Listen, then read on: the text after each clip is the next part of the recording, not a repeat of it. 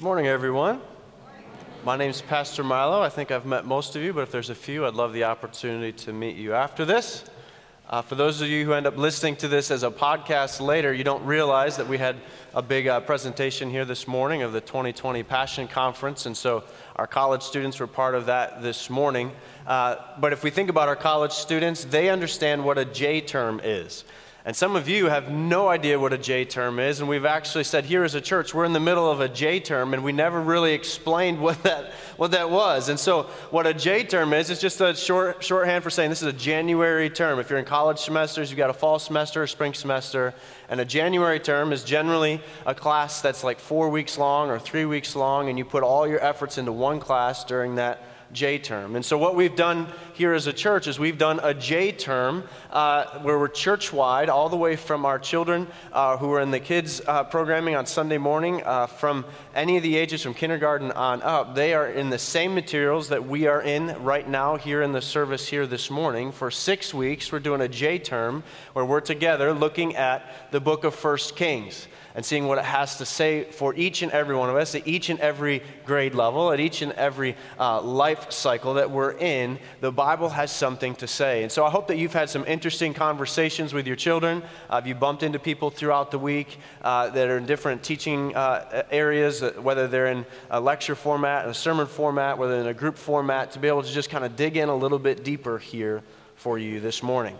And so if you're new with us this morning, if you haven't been here, I just want to catch you up really quickly because you are coming in to week 3 of this series. The first week, we open up 1 Kings and we meet this man Solomon. And Solomon is the son of King David. He is the third king of the line of kings in Israel. And we hear this story about a young man who's asking God for wisdom. And God gives him wisdom after that request. He says, I've got all these people that I need to lead. God, will you give me wisdom in doing so? And so we ask ourselves that question when we left that morning, to be able to walk out here and say, I'm not going to be searching for man's wisdom. Allow me to search for God's wisdom, ask after God's heart, and allow him to fill me with the wisdom.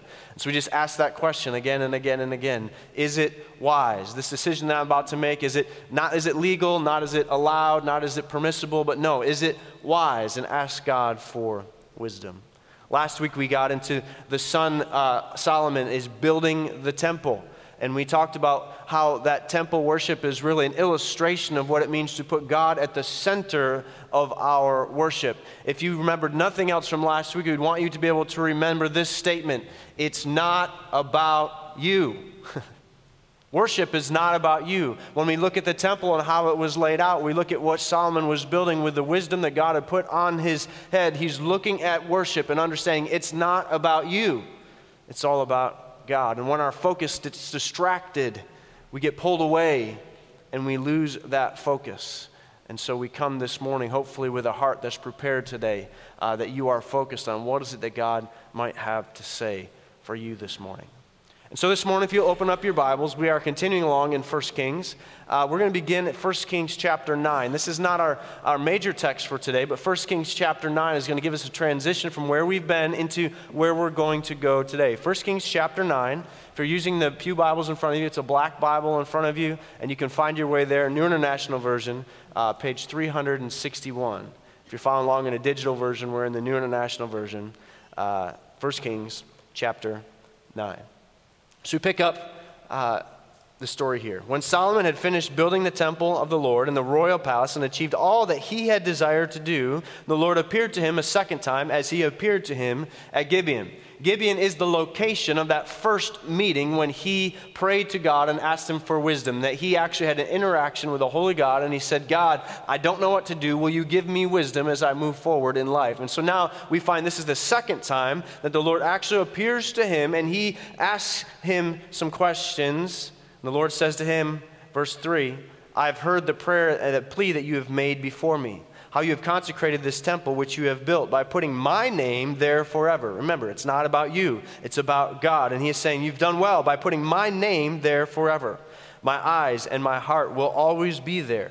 As for you, if you walk before me faithfully with integrity of heart and uprightness, as David your father did, and do all that I command, observe my decrees and my laws, I will establish your royal throne over Israel forever. as I promised David your father when I said, you shall never fail to have a successor on the throne of Israel.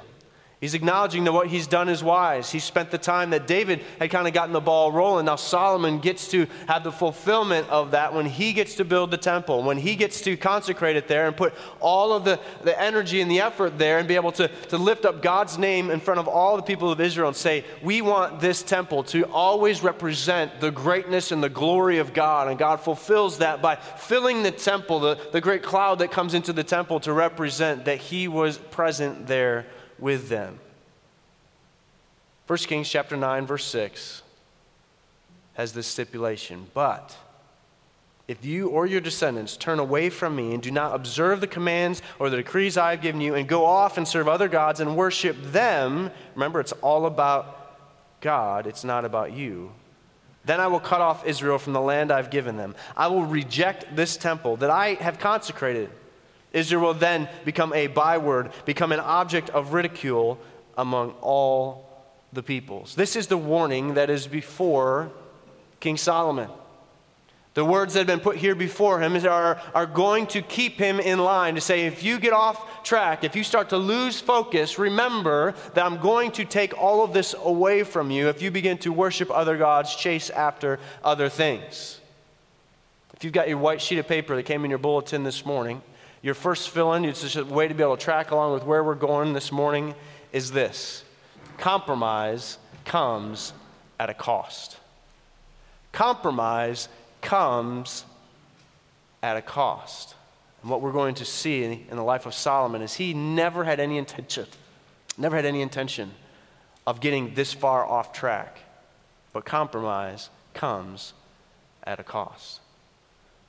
As I speak this morning, or other times you've heard me speak about it, my sleeve may pop up or something like that, and you may notice that I wear a bracelet on my wrist. It used to be red. It's now beginning to be in the pink genre, and it's getting lighter and lighter and lighter. I've been wearing this bracelet now for 10 consecutive years. However many days that is, 365 times 10. Let's do the math.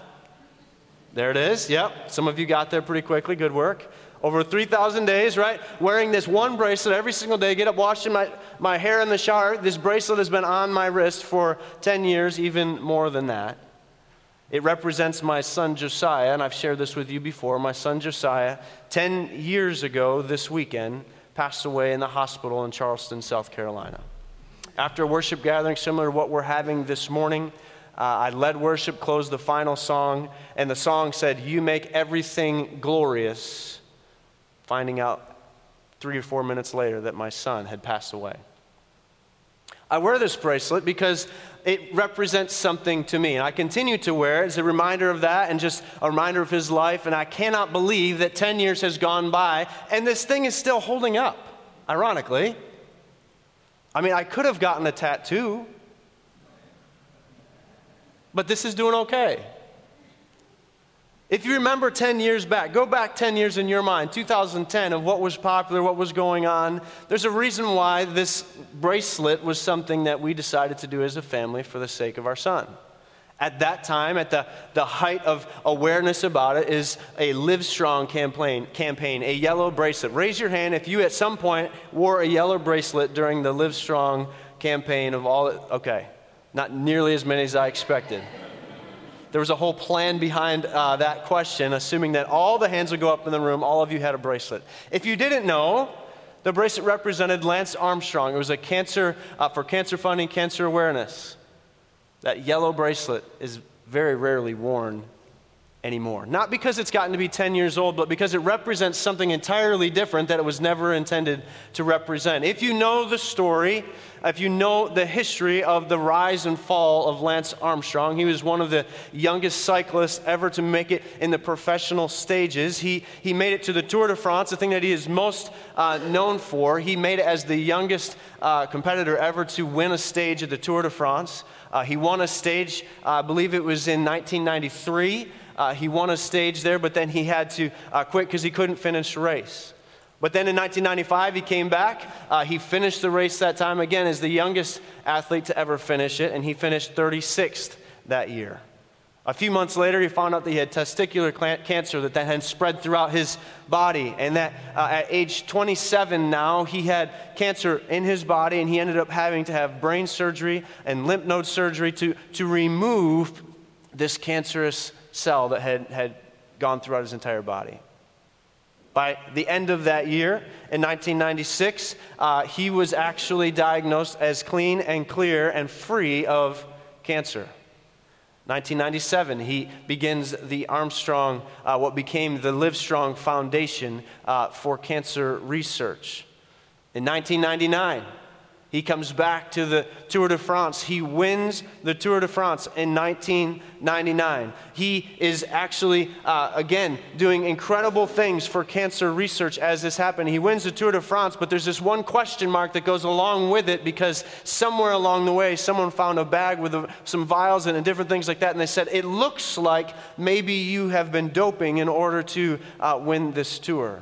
It was dismissed. He found some type of way to be able to push it aside and said that it was a skin cream or an ointment that he needed during that time frame. 2000, he wins the Tour de France the second consecutive year. 2001, he wins it again. 2002, he wins it again. 2003, he wins it again. 2004, 5, 6, he wins the Tour de France 7 times in a row. It's unheard of.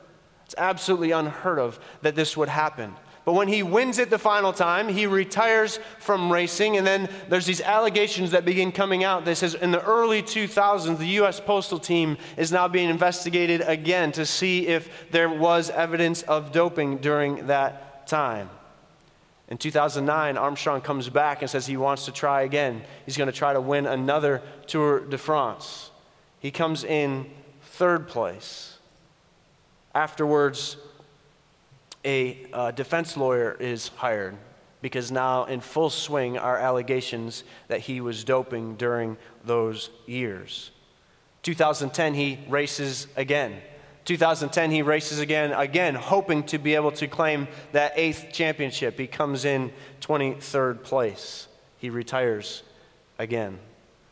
2012, the doping agency notified Armstrong that there's a new investigation, that new things have been found, and they're digging in deeper. By 2012, later, they strip Armstrong of all 7 of his Tour de France championships, his titles, and ban him for life from the race.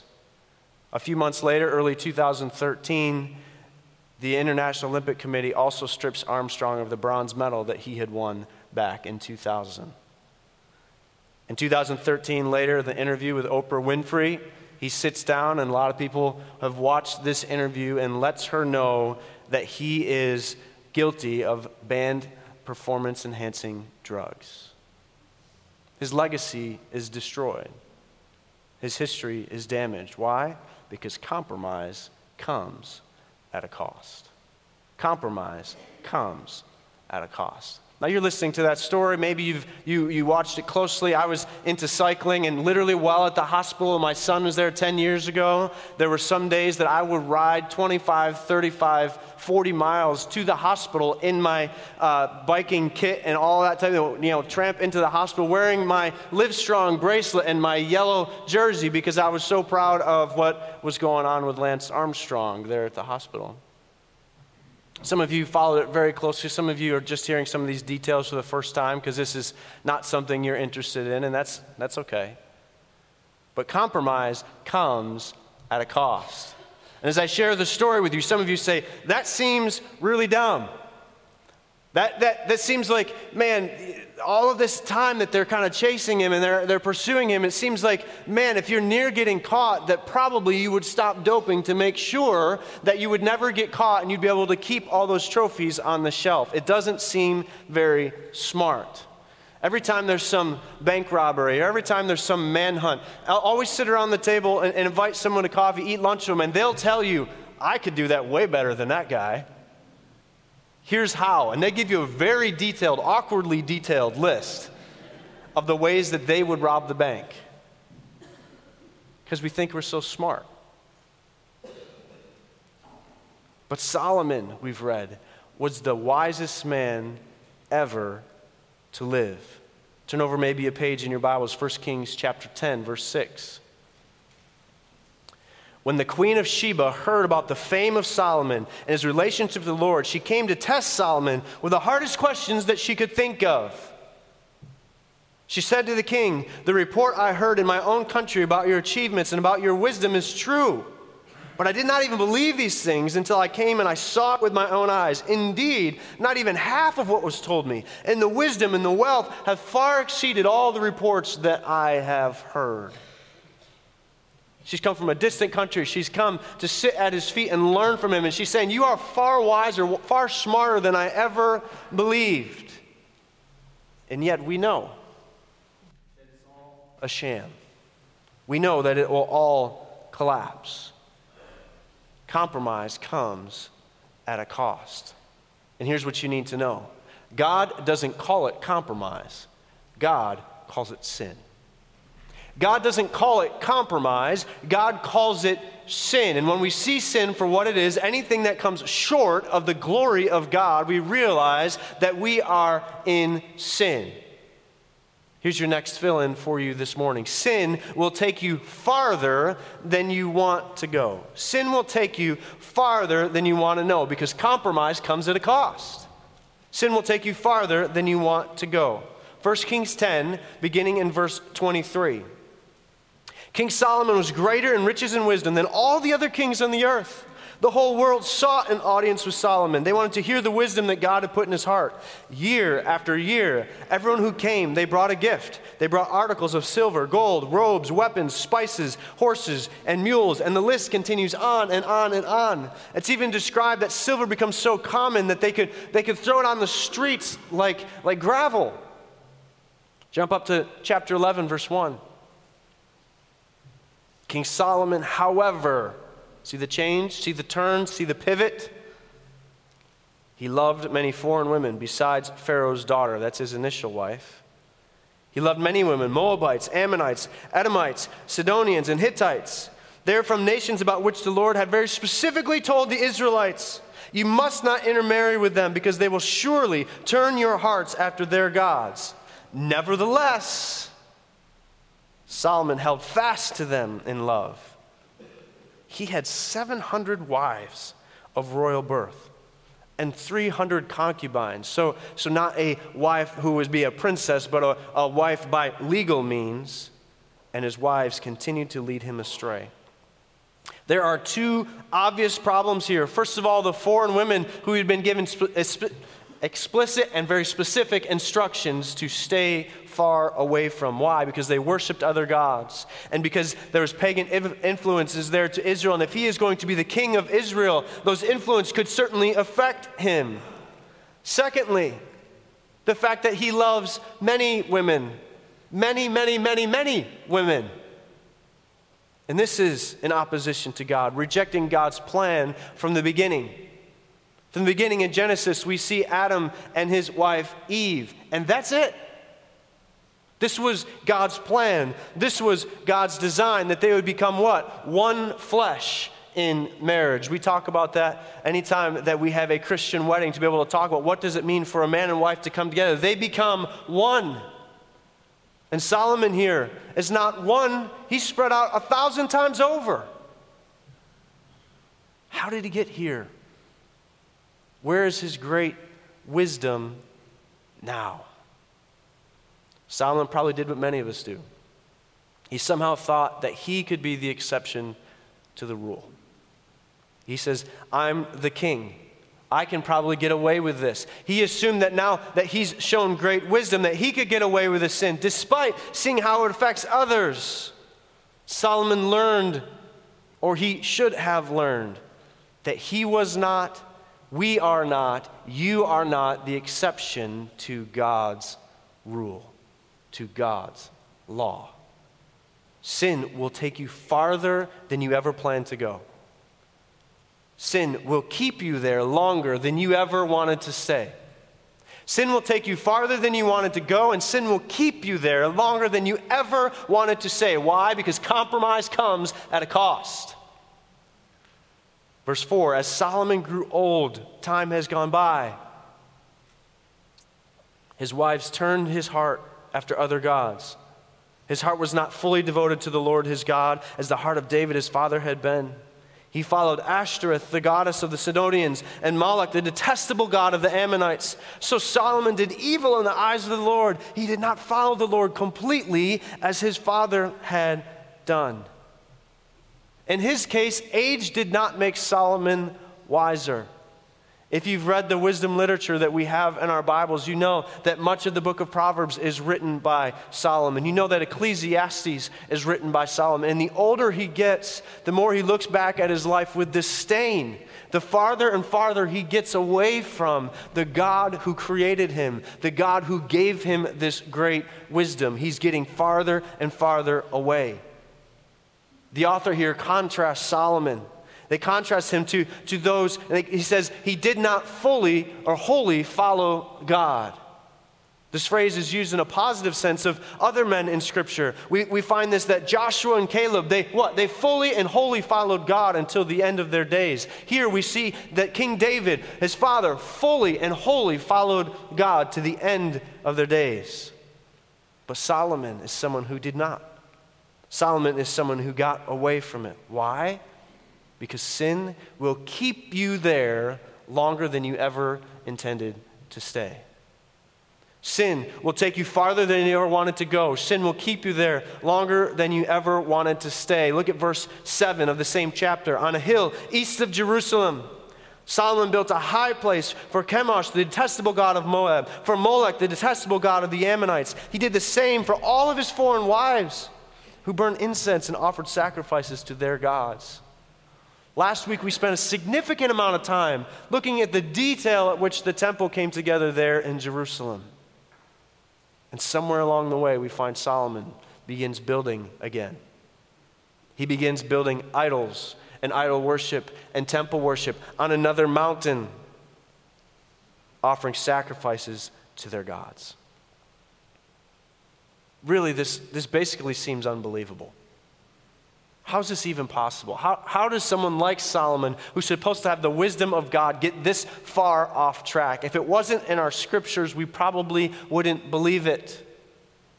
Here's the reality of God's word and why we are so affixed to God's word is because the stories that we read, the accounts that we are taking into our lives as we look at it, these are about real people in real locations dealing with real life.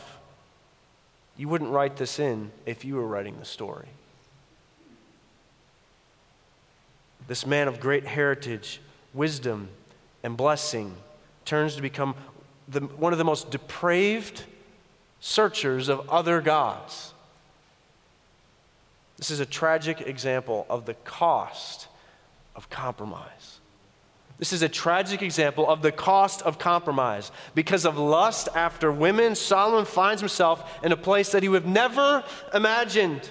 He found himself burning incenses and worshiping other gods, when all that he has, he knows, has been given to him by a holy God. This is the power of lust.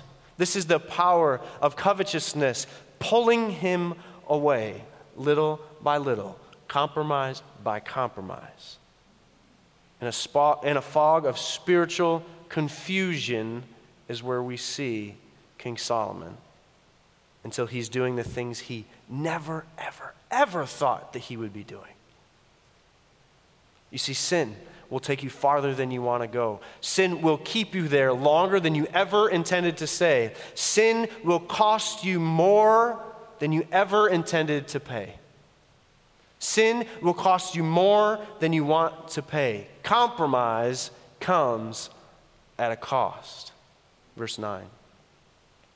The Lord became angry with Solomon because his heart had turned away from the Lord, the God of Israel, who had appeared to him now twice. Although he had forbidden Solomon to follow other gods, Solomon did not keep the Lord's commands. The Lord had reason to be displeased with Solomon. It says there, he had taken the time. He was so personal with Solomon. He had appeared to him twice, and still Solomon went after other gods. Sometimes what we worship and what we get in our minds and in our hearts, we say, God, if you could just be here in front of me, give me something tangible that I can grab a hold of. And Solomon had met God tangibly on 2 occasions, and yet he had fallen away. His sin at the least was of ingratitude for all that God had done for him, but so much worse than that, a waste of the spiritual privilege he had been given by God.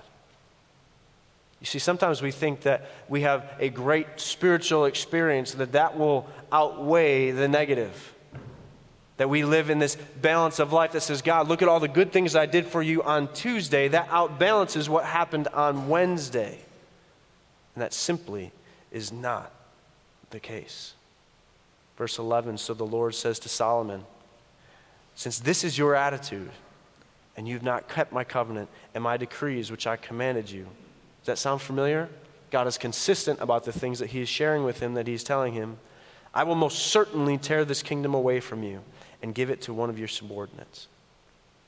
God had promised this entire kingdom to Israel, to David's line, forever, if they only remained obedient.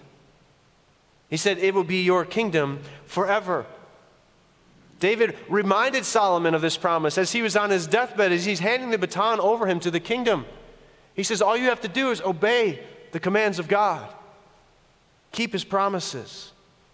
And in doing so, you will be successful. They didn't last even 1 generation. Solomon's kingdom was an outstanding example of wealth, of military power, of prestige. Yet the true security of Israel did not lie in those things. It rested in the blessings of God and the obedience of his commands. Nevertheless, verse 12 says, for the sake of David your father, I will not do it during your lifetime. I will not rip it out of your hands during your lifetime. I will tear it out at the hand of your son. Yet, even still, I will not tear the whole kingdom from him, but will give him 1 tribe for the sake of David my servant and for the sake of Jerusalem, which I have chosen. Even in this great judgment, this great collapse, this great failure by Solomon, we see a glimpse of the remnant of what God is allowing. God mingles undeserved mercy in the middle of the deserved judgment. There is no reason whatsoever for God to do this. He has done abhorrent things with the things that God has given him, and yet God says, because I have chosen you, I'm going to give an out. That the descendants of David, that there would still be 1 tribe, there would still be some people that he would keep for himself. At Christmas, we focused on this. But the beginning, the opening of the New Testament starts with what? The genealogy of Jesus Christ, the Messiah. The remnant that was kept for the sake of worship and glorifying God himself.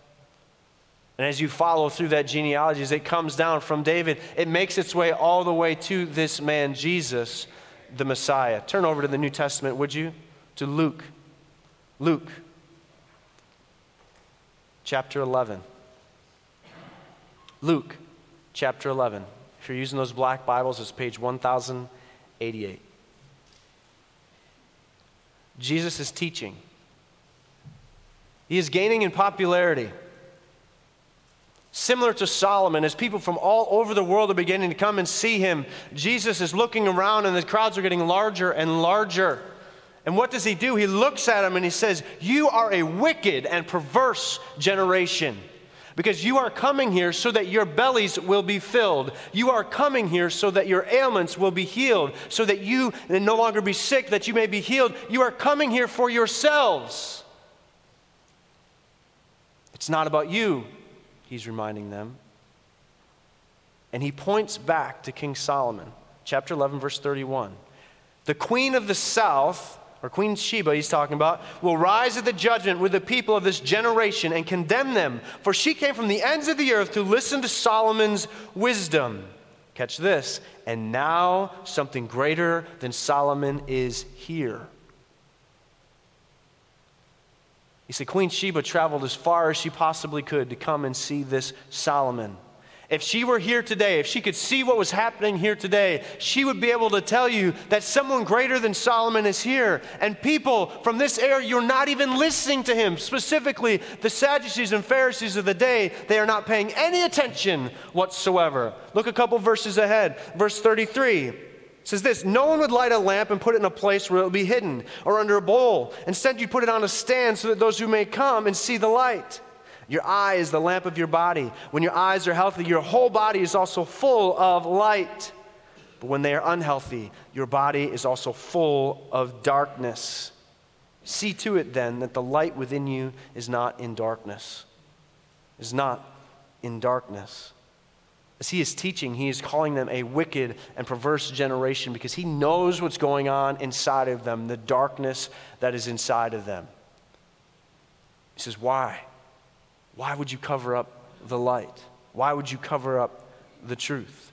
He's invited over to dinner by one of those Pharisees a few verses later, not many verses down, 11, verse 37. When Jesus was speaking, a Pharisee invited him to eat with them. So he went in, he reclined at the table. But the Pharisees were surprised when they noticed that Jesus did not first wash his hands before the meal. This was part of their practice, a very religious practice of how they would clean themselves before they would eat a meal. The Lord said to them, "Now then, you Pharisees, you clean the outside of the cup and the dish, but inside you are full of greed and wickedness." You Pharisees clean the outside of the cup, but the inside you are full of greed and wickedness. Sin will cost you more than you wanted to pay. This morning, some of you are wondering what this goofy thing is doing over here, so let me get to it. In here, I've got 3 different cups as an illustration of what we're really talking about here today.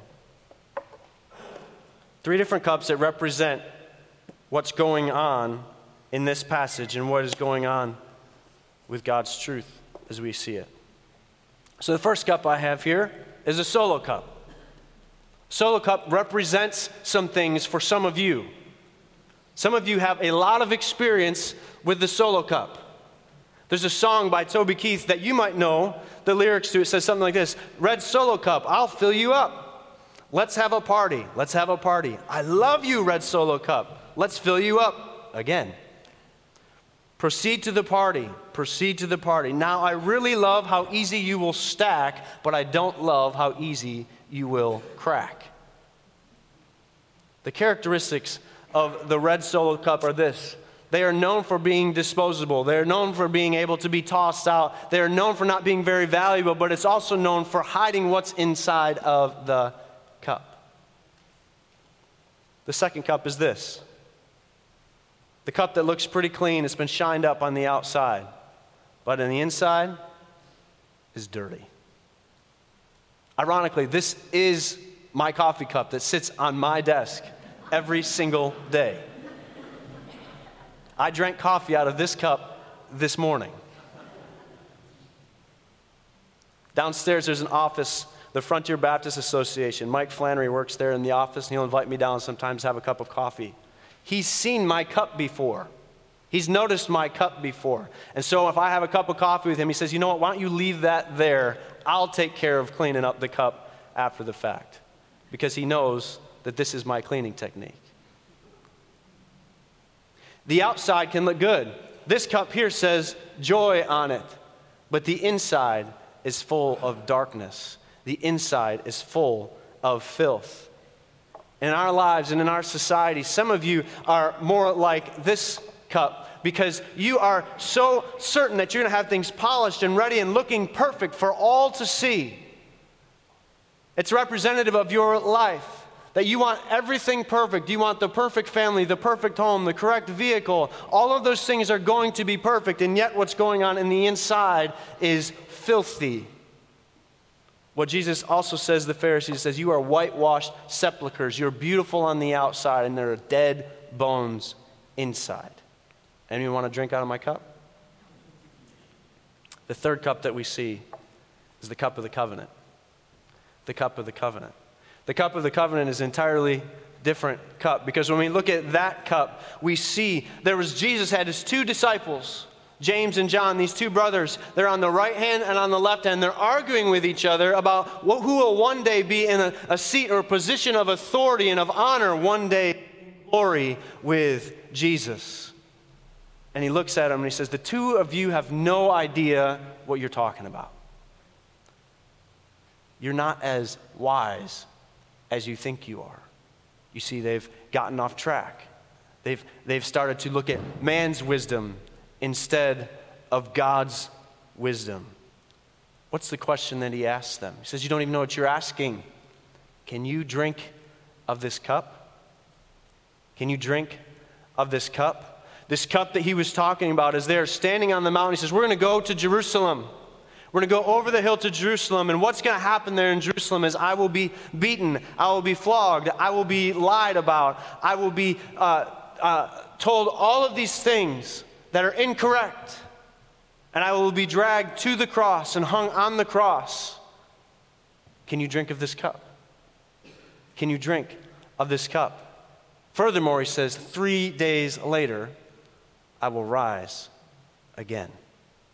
Can you drink of this cup? Can you pay the price for that cup?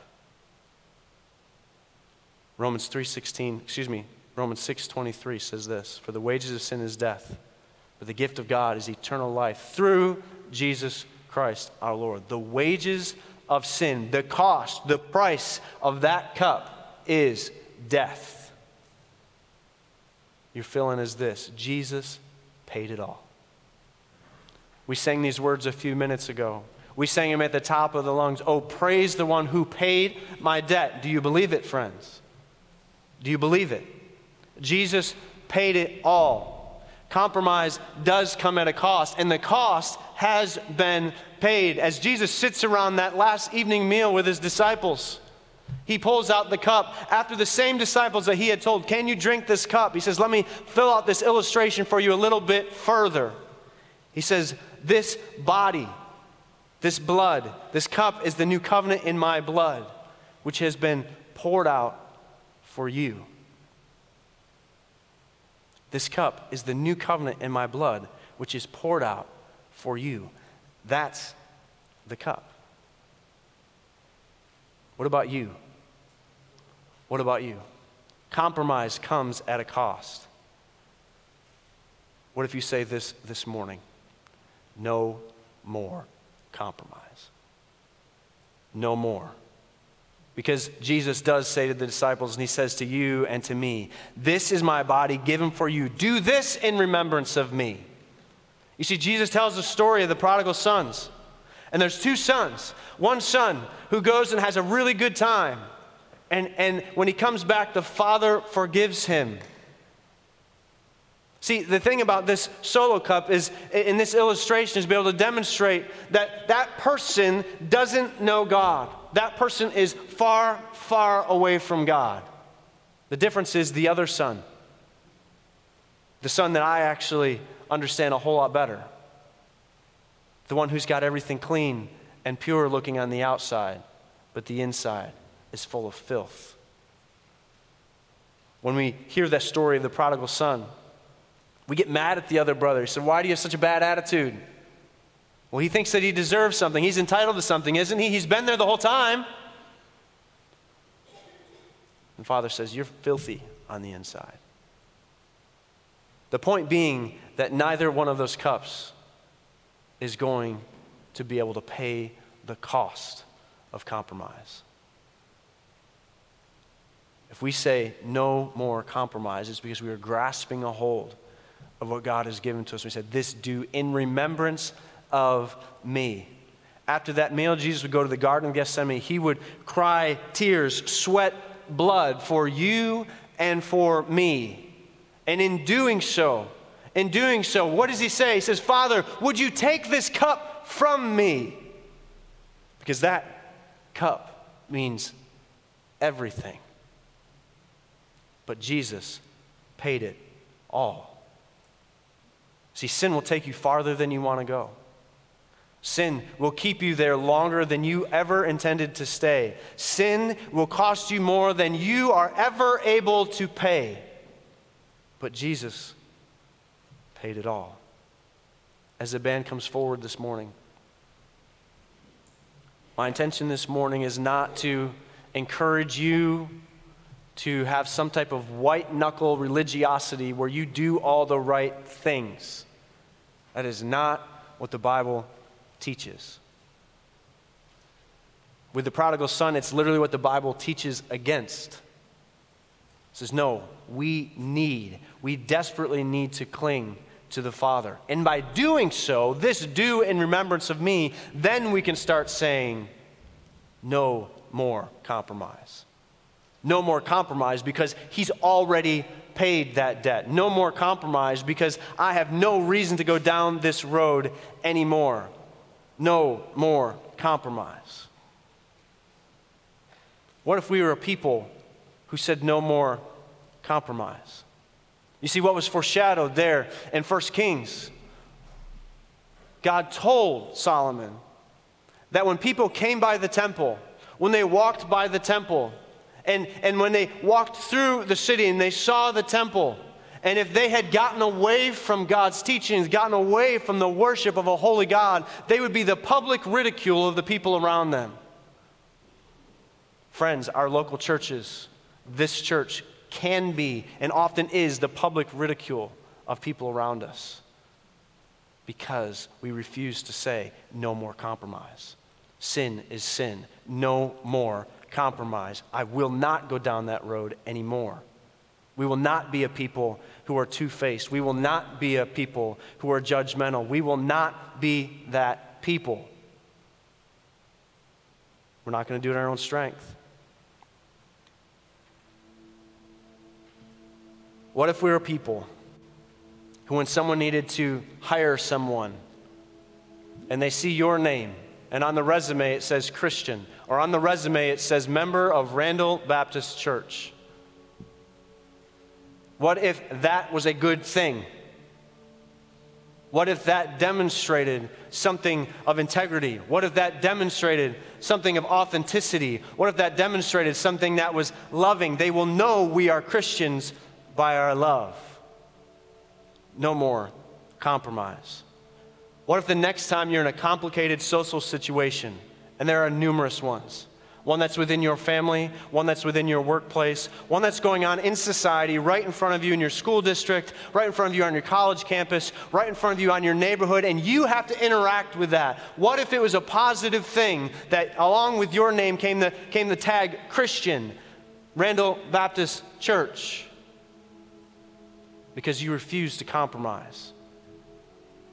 Because you refuse to live a life that doesn't demonstrate a life that lives in remembrance of me.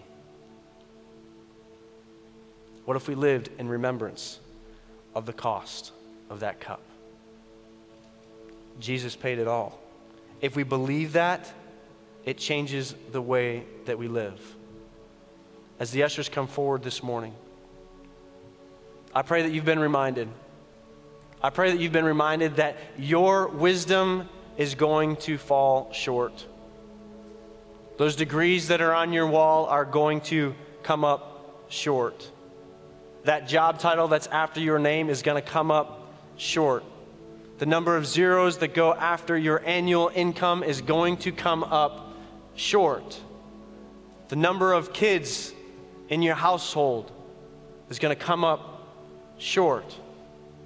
The success of the organization that you are a part of is going to come up short. Why? Because it's not a cup that we can fulfill. The gift of God is eternal life through Jesus Christ. And because of that, we refuse to compromise. No more compromise. Bow your heads with me this morning. Lord, if there are some here this morning in the first group, in the solo cup group, where they are far from you this morning, this is not a conversation that they're ready to have yet, perhaps. Lord, let them see the beauty, the glory of God. Let them see that we want to be a people who they know we are Christians by our love and the way we care for one another, the way that we do all things to point the glory back to you. Let that be demonstrated in all that we do. Lord, but let them not be drawn to works. Let them not be drawn to things to do. Let them be drawn to Christ. If you are here this morning, you need to know more about Christ. Would you do a simple thing for me this morning? You got a white sheet of paper in front of you. You can mark down there, I want to know more about Jesus.